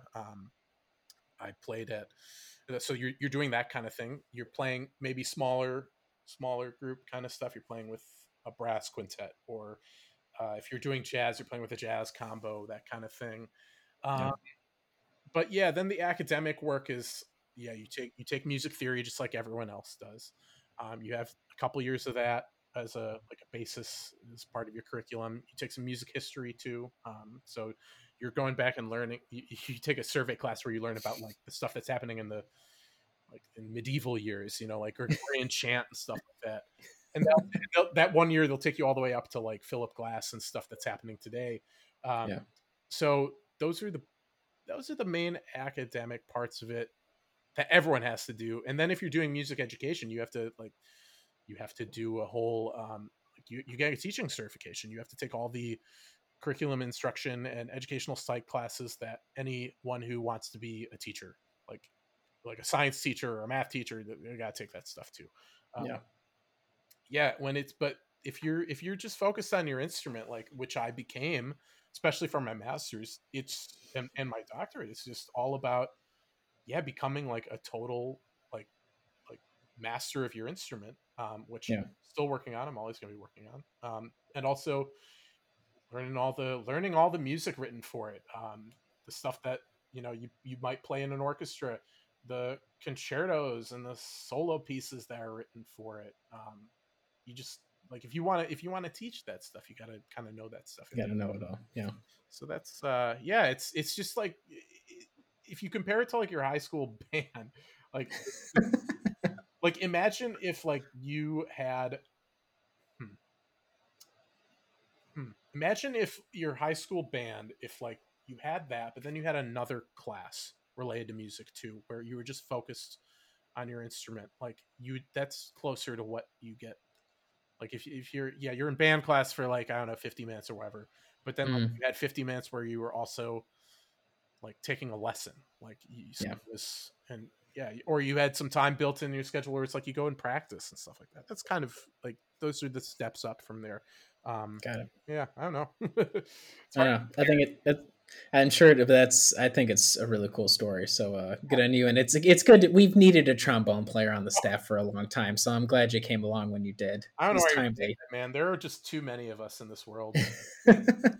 I'm thinking, is there a specific term that trombone players like? Is there a grouping name that you guys like, trombone heads or something? I don't know if there's any sort of nickname you guys have for yourselves. I mean, like everyone likes to call us tromboners. Yeah, of course. How can I forget that? We don't call each other that. Like, we don't really. I don't know. Like, no, we don't have. Just trombone player covers it all for the most part. Bone player. It's like, oh, he's not a bone player. Oh yeah, he's like. No, it's not like we have some like secret language or something. Yeah. I mean, maybe sort of. We're talking about like stuff about slide positions or something, but it's not like. But otherwise, it's not like we're like some skull and bones kind of thing. Got it. Well, that's good to know. I don't need to worry about the trombone players taking over. So, This is advertiser content brought to you by Frito-Lay. Hello, I'm Chip Murphy, here to get you ready for the big tournament. Tonight we break down who will be cutting. Cut! What are you two doing? Sorry, Chip. Prez here got his feathers ruffled when I told him Ruffles has zero chance of winning the title.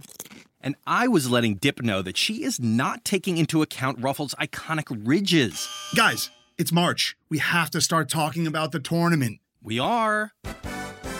It is the 2023 Frito-Lay Snack It. We're talking about big-time matchups between Cheetos, Smart Food, Lay's, Sun Chips, and more. Just head to the Frito-Lay Snack Bracket and vote for your favorite chip, pretzel, or dip for a chance to win up to $1,000 or a year's worth of snacks. This sounds great. Keep up the good work. Just go to fritolaysnackit.sbnation.com. No purchase necessary. Sweepstakes ends 4/3/2023. Void where prohibited. Year's worth of snacks awarded in the form of 52 coupons, each good for one bag of chips. See official rules at fritolaysnackit.sbnation.com. As we're winding down, I have a couple of quicker, these are just sort of like hypotheticals, again, get to know you questions. All right. Are you ready for them? I'll try not to be too long-winded. Go for it. All right, here we go. What was your dream job growing up? Firefighter. Like, we're talking real young, like... like when you're like 6 or 7 or something like that. Firefighter, for sure. Okay. COVID is gone. You don't have to worry about anything like that. Where in the world would you want to live for 1 year and why? I would want to go somewhere that, like, I've been to. I don't want to just say, like, oh, it'd be cool to go to Tahiti because I haven't been there. Places I've been, it's a big deal for me to be somewhere with good climate all year long. Like, I really don't like winter. You know, I've spent a lot of time in Wisconsin. I really don't like it. But one of the things I don't like most about winter is the snow. I hate the snow. The cold doesn't bother me, but the lack of sunlight really bothers me. So I'd want to be somewhere that has pretty constant sunlight, like predictable time all year. So you're talking closer to the equator now. So in that respect, I would probably go to a place I've been, which is the northeast of Brazil. Recife. Okay. I've been there. It's in Pernambuco. It's right very close to the equator. The weather's great all year round. Something like that. Okay. Yeah. Very good answer. I like that a lot. What is the best pizza place in Madison? Ooh, boy, this is a money question for me. I'm obsessed with pizza. I've been obsessed with this since I was a little kid. So I cannot pick one. I have to give you three. Okay. All right. Hopefully there's some people who know about some of these places. One, Sal's Tomato Pies, which is a more recent addition, maybe about 10 years ago. They have like the New Jersey style, they call them tomato pies pizza. That's very good. 2, a classic of Madison that I don't think gets its due, but is also a place I've been going since I was probably at the size of a beer can or whatever. Mm-hmm. I'm just looking around at things on my desk. Yeah. Small thing. Is Paisans, which is now very close to Monona Terrace. They have great pizza. And the last place, another place that I think just people who have been in Madison a while know, because it's sort of like I don't want to say it's like a secret because people know about it, but maybe you don't know about it unless you have been Madison a bit or you're talking to someone who knows about it. Is Greenbush Bar, which is in the basement of the Italian Working Man's Club on Regent Street. Greenbush neighborhood, which is now like basically just a college neighborhood, was a traditional Italian blue collar neighborhood until probably about the 1960s, and that's like one of the last remnants of that neighborhood there. And their pizza is outstanding. So yeah, I have to go with those 3. Okay, not pick one over the other. That's all right. I understand. It's divided loyalties, but divided love as well. It's equal love for all of them. Very important to me, Riley. Pizza is. I'm very serious about it's life. Pizza. Yeah, pizza is life. Ball is life. Pizza is life. Yeah. All right. One artist, if you could choose any artist to go see in concert, who would it be? Gosh, are we? It's good. It was really hard for me to not pick or come up with all music related questions. So I'm trying my hardest, but I have to get this one in. Sure. My question to you is does it have to be someone who's alive? Can it be all? No, it could be all time. Anybody. So I would really love to have been. It's a specific concert. I'm focused on specific eras and specific concerts. For me, it's a concert that has been recorded and I've seen many times, but I would like to have been there. Is let's see, was it 1976? The band at the Cow Palace in San Francisco. That is well known to rock fans as the concert that was featured in the film The Last Waltz. I don't know if you've heard of that, but it was a great live concert. It was the band is they were a backing group for all kinds of great artists in the 60s and 70s, like Bob Dylan, Neil Young, Van Morrison.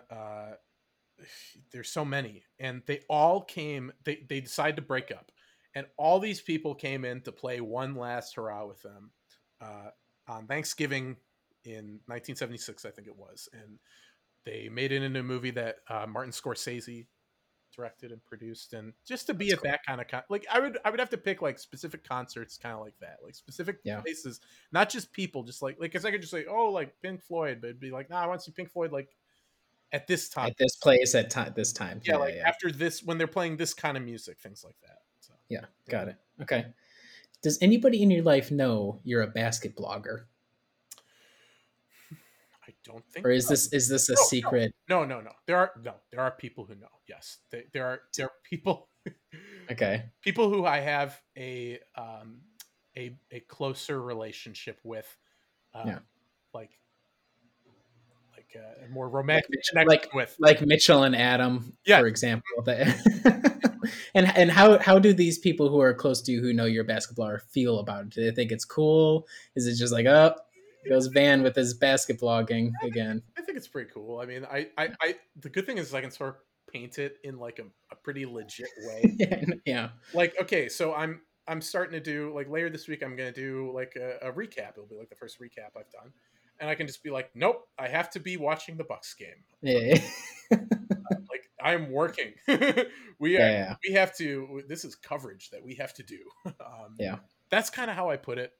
It's then it sounds a little bit more legit, and people are oh, that's kind of cool. You do that as a hobby. It's yeah. The most legit is we will have to, when they allow everybody back in, we will have to send you with Gabe to one of the games to go cover it in person. It's super cool. That's when that's the next level legit, when you have the media pass. You're yeah, I went to the arena. I don't think it's a good idea though, man. I was joking with Mitchell. It was just I wanted to just ask it was the Nuggets game, and it's just the only questions I'd be asking after this game is okay, your arena is now called Ball Arena. Is it now Balls Arena because you're playing basketball in there? Things like that. These are the hard hitting questions. That's all. That would be a quick way to get Brew Hoop's credentials written. So maybe we won't send you. Actually, I'm telling you, you shouldn't do it. That's all I can. I may write decently, but I'm no like in-person reporter. Yeah, it's still cool though, just to go have the experience. You might see like Jim Paschke walking around, which is cool. That's Jim Paschke. That's like Probably don't do that. You could do the John McLaughlin impression and see if he engages. I don't know. We just always made fun of Paschke's voice when we were in college because he's kind of talking like this. The Bucks. I hope you don't listen to this, Jim. I love you. You're great. He is a good guy. He's a good guy. And if he does, I'm sure he has a good sense of humor about him. Okay, final two questions. Mm-hmm. One, accomplishment you're most proud of in your life so far. I know that's a big question, but everybody else has been asked it, so it's only fair that I hit you with it as well. Joining Brew Hoop, of course. Well, besides the obvious one, please. Probably just being able to have a career as a performing musician, which was like again, like right now we'll say it's on a pause, but like just being able to do that is not something a lot of people could do, like to be able to completely support themselves through playing music. I wasn't even like doing it, like I wasn't even like, it wasn't even like I could have just supported myself just from the gigs alone, like not teaching, not doing anything else. A lot of people I know who I went to school with, like who were great musicians who like are better than me, like they haven't done that. So I think I'm pretty fortunate to have gotten that far. Very cool. I get back to it soon, you know. Fingers crossed. We'll keep rolling it out, and hopefully by summer or fall, maybe we'll start looking into something. We'll see. We'll see. And then the final question. This is the one they've waited an hour and a half for this one. This is the big one. Oh, boy. Why Brad Lohaus? Why Brad Lohaus? All right. So, Brad Lohaus. Okay. Remember I was saying earlier, I was always sort of like the kid who kind of just wanted to, like I didn't want to be... Yeah, you wanted to zig where others zagged. Sure. Let's say that. Yeah. Okay. Grew up near a fried chicken place on the west side of Madison, which had NBA Jam in, like it had like the crane machine, it had, you know, pinball machine, it had NBA Jam. Yeah. So this is like probably like, I don't know, I had to have been like 7 or 8 years old. We're talking like the mid to late 90s. They have, I think, the original, like one of the first few NBA. They actually still, I've seen one of these. There's an arcade bar in Madison that has one of these. So, okay, everyone wants to be the Bulls. Everyone wants to have, NBA Jam, you're playing 2-on-2. And you get Scottie Pippen. And actually in one of those games, I think it might have been like Horace Grant and Scottie Pippen, because it was like it came out during like when Jordan was playing. The semi-retirement, playing baseball. Yeah. So, but like people wanted to do that. Or maybe people would pick like the Knicks or like the Rockets. Maybe like if they were a little smarter, they'd take Hakeem. Mm-hmm. But me, like I was just like, well, I want to pick the Bucks, and the Bucks had. I've seen articles on this online, like duos of all the NBA Jam games, like absolute bottom, number 30. All these lists, the Bucks with Brad Lohaus and Blue Edwards. So we're talking like 93, 94, kind of in that era. I want to say actually like that may have been the second edition of it, because I think I read somewhere that like I never played this, but there was also one with Brad Lohaus and Eric Murdoch, or maybe it was Blue Edwards and Eric Murdoch. It's like just, scrub players. Mm-hmm. Anyway, so I was always playing with Lohaus and Edwards, and I was getting my ass kicked because I wasn't really good at video games, and because I was playing with Brad Lohaus and Blue Edwards. Yeah. Years and years later, I was lucky to I got a behind the scenes, a tour of Fiserv Forum before it opened to the public, through a friend who his company, like they were, I think the Bucks were like trying to get them to get a suite there or something. And he just hit me up one day. I was living down in Illinois at the time, and he hit me up, and another good friend of ours is like, "Yo, I got this tour. Like, do you guys want to go?" I was just like, "Well, absolutely, I do." So I drove up for it, and he is like, I was of these guys, I was like the biggest Bucks fan. It was really kind of embarrassing because I showed up on this tour and I'm wearing like my old Ray. Oh, don't tell me this. Come on. You showed up in the Bucks gear too? I'm wearing like my old Ray Allen jersey. Like I'm wearing like the one that I had, like that, you know, was large on me as a 11-year-old. Yeah. I still have. I'm wearing that, and it looks kind of dopey on me because it's like, because I'm, you know, like a foot and a half taller. But I have that on, and like, I think, like, okay, my friends were like, they looked just kind of like normal, like but we're on this tour with like they weren't wearing suits, but they were suits, you know, they were like, these were people who were like, you know, they were wearing their, you know, business attire. So it was already a little embarrassing. But I was talking to one of the friends who's not as big of a Bucks fan, and he was just saying, man, I haven't been, well, one of them's like, I haven't, like, until I had, like, they had been to the Bradley Center in like recent years prior to that. I think one of them's actually at the last game of the Bradley Center. And he said the last time I'd been to the Bradley Center before that, Jack Sikma was playing for the Bucks. And the other guy said, yeah, well, the last time I was there, Brad Lohaus was playing for the Bucks. And I was just like, Lohaus, you know who Brad Lohaus is? Yeah. And it was just so happy. So I was so happy about it. So when I got on the Brew Hoop, like I made a new account after years of like I hadn't commented or anything in like 5 years. So I made a new account. It's like, just make a Lohaus fan, you know, just be kind of a funny little Easter egg for the true Bucks fans, the diehard. Yeah. I don't want to say like I never. Brad Lohaus was gone. Like he left the Bucks. I think I was probably like 5 or 6 years old. I never saw the dude play for the Bucks, but I certainly played as him in NBA Jam in like the mid to late 90s. So that's the connection to Brad Lohaus. Good. Okay. That's a good story. I like that story. That's like second only to finding out that you're like directly blood related to Brad Lohaus or something like that. So besides that connection, this is a good second option. Like, it's just kind of a tongue in cheek thing with a joke, but like, you know, with some friends. But you know, like when I went back and like I totally forgot about this guy, right?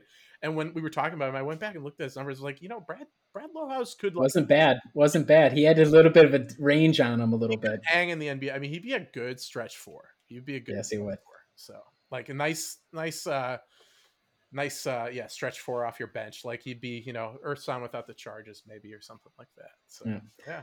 Brad, if you're listening, I know you are. We love you, man. Brad, call into the podcast, please. Yeah, he's like in Iowa somewhere. He's in Iowa. I think he is. Yeah, I think he actually works for the Spurs, if I was reading correctly. He's like a regional scout for the Spurs. Oh, is that right? I thought. Oh, wow, no kidding. You're more up on Brad than I was just looking at his Wikipedia today. That's why I'm not a diehard Brad Lohaus fan. That's why I changed my name. I'm not Lohaus fan anymore. I went by. You broke with them. That's what happened. You broke. I just can't. You know, I can't be like writing under. Lohaus fan. What should I have done? Should I have named myself? I'm Brad Lohaus. Like it's covering back with the team after 20 years, 30 years. Anyway, yeah. So Brad Lohaus, yeah, man. Like an underrated and underappreciated Buck. He was the perfect distillation of the team. Underrated and underappreciated. Oh yeah. Ooh yeah. Him, like Frank Brickowski, you know, those guys. Like these the brick. I wish, like, I don't know if anyone was calling them this. I don't know if they were like, I mean, they're both big men, but when they were in the game together, were people calling it Brick House? Like, was maybe. Ask Jim Paschke next time when you see Jim at the game. Ask him. That's what I got to ask him. Like, did they come over the PA like when they both checked in? Did they come? Here's a brick. Yeah. Like that. It just seems like a golden opportunity that was missed. If it didn't, it might have been, and it was the Bucks, so it probably was missed. But I think that's a good point, or a good point for us to stop over. Van, it was excellent to get to talk to you. I really appreciate it. Why don't you tell the people? I know you said you're Twitter phobic, but where can people find you if you want to be found? / do you have anything that you're working on right now that people should look out for? I mean, yes, my Twitter handle. Which this Twitter is not. I don't tweet from it. Like I only use Twitter to keep in touch with y'all from Brew Hoop. That's how you do things, and that's fine. But I don't tweet. I don't read anything. I'm a Twitter I'm a Twitter, Twitter abstinence, we'll call it. Okay. So yes, at Lohaus fan, of course. Maybe, who knows? Maybe one day I'll get sucked into it. I'm trying to resist. It's for the best for you to avoid it. Trust me. I think so. I've got enough like to worry about anyway. But I am working on a trade deadline piece. It's already kind of long. I'm gonna maybe get back into that tonight. Just kind of in the candidate identification stage, and that'll be coming out soon. That's the main piece I'm working on right now. Hopefully sometime this week, and then I'll start doing some game coverage soon too. Yeah, so very cool. Yeah, man. Well, first time on the podcast, hopefully not the last. I can't imagine it is. Look out for all his work, podcasts, articles, wherever. Obviously, you got my Monday morning media roundup. Yeah. You got Adam's. What is it? The Wednesday weekly. I forgot my new weekly. Yeah. Yes, you have your Friday series as well. Yeah, I have my Friday series, which if anyone out there has a good name for it, because I was like, because Riley's got this Monday morning media melee, and Adam's got this like Wednesday weekly wrap or something like that. So I was like, all right, with some F's for Friday, and I just called it the progress report. So I do that. I won't be doing that this week because there were no games, but yeah, I just like I like to, I hand out letter grades at the end of every week that no one cares about. But I always thought that was a cool thing they did over at Basketball, RIP. Agreed. Yeah, I really loved that. I loved those articles. It'd be like, yeah, Johnny O'Brien did deserve an F+ for this game for sure. My favorite was when like they beat the Warriors, that 24-1 game. Like everyone got named. Like that was funny. But yeah, it was kind of always satisfying to see. Yeah, it's like Damian Inglis F. Although he never played, so he probably wouldn't even gotten enough. No. Well, we'll look out for that. Look out for all the other stuff at Brew Hoop. Stay tuned, obviously, to the podcast. We'll be posting this on an article tomorrow. And I guess we'll catch you guys probably back on a regular schedule next week. Thanks for listening. See you later.